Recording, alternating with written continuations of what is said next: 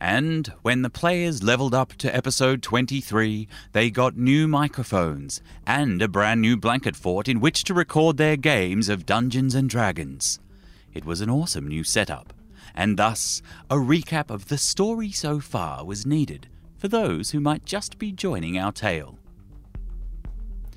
The protagonists of our story, those mostly fearless and intrepid adventurers who would meet and later come to be known as the Tight Five, are Snatch, a halfling rogue, Oriki's Song, a tiefling bard, a Goliath barbarian named Brackeye, a human fighter and cleric by the name of Thandor, and Alan Aeon Aeron, an Asamar sorcerer of Helm.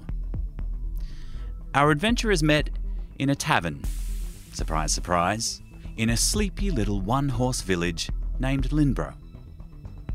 There, they heard whispers of goblin activity in the surrounding countryside, only to experience it firsthand that very night as they slumbered in the inn and the two moons hung above in the sky. During the goblin attack, the village was razed to the ground and the villagers kidnapped. The newly met adventurers pursued their prey through the forest until, days later, they discovered the site of the goblin's lair, hidden in the depths of an abandoned mine. Deep, deep within, the heroes stumbled across a dark ritual involving child sacrifice, a solar eclipse, blood magic, and a devilish transformation. Their enemy escaped as the mine collapsed upon them, and the heroes barely escaped with their lives. Onwards to the nearby city of Greymead to seek out the city's ruler and report what they had seen. Lady Verisal, impressed with the Tight Five, asked them to investigate other strange goings-on further to the north. Along the way, the party encountered the supernatural, which may or may not come back to bite them later on. They also uncovered the evidence of more goblin attacks and kidnappings and another bloody and horrific ritual by Eclipse. Eventually, the bloody trail led them to a goblin war camp, where a friend was being held prisoner.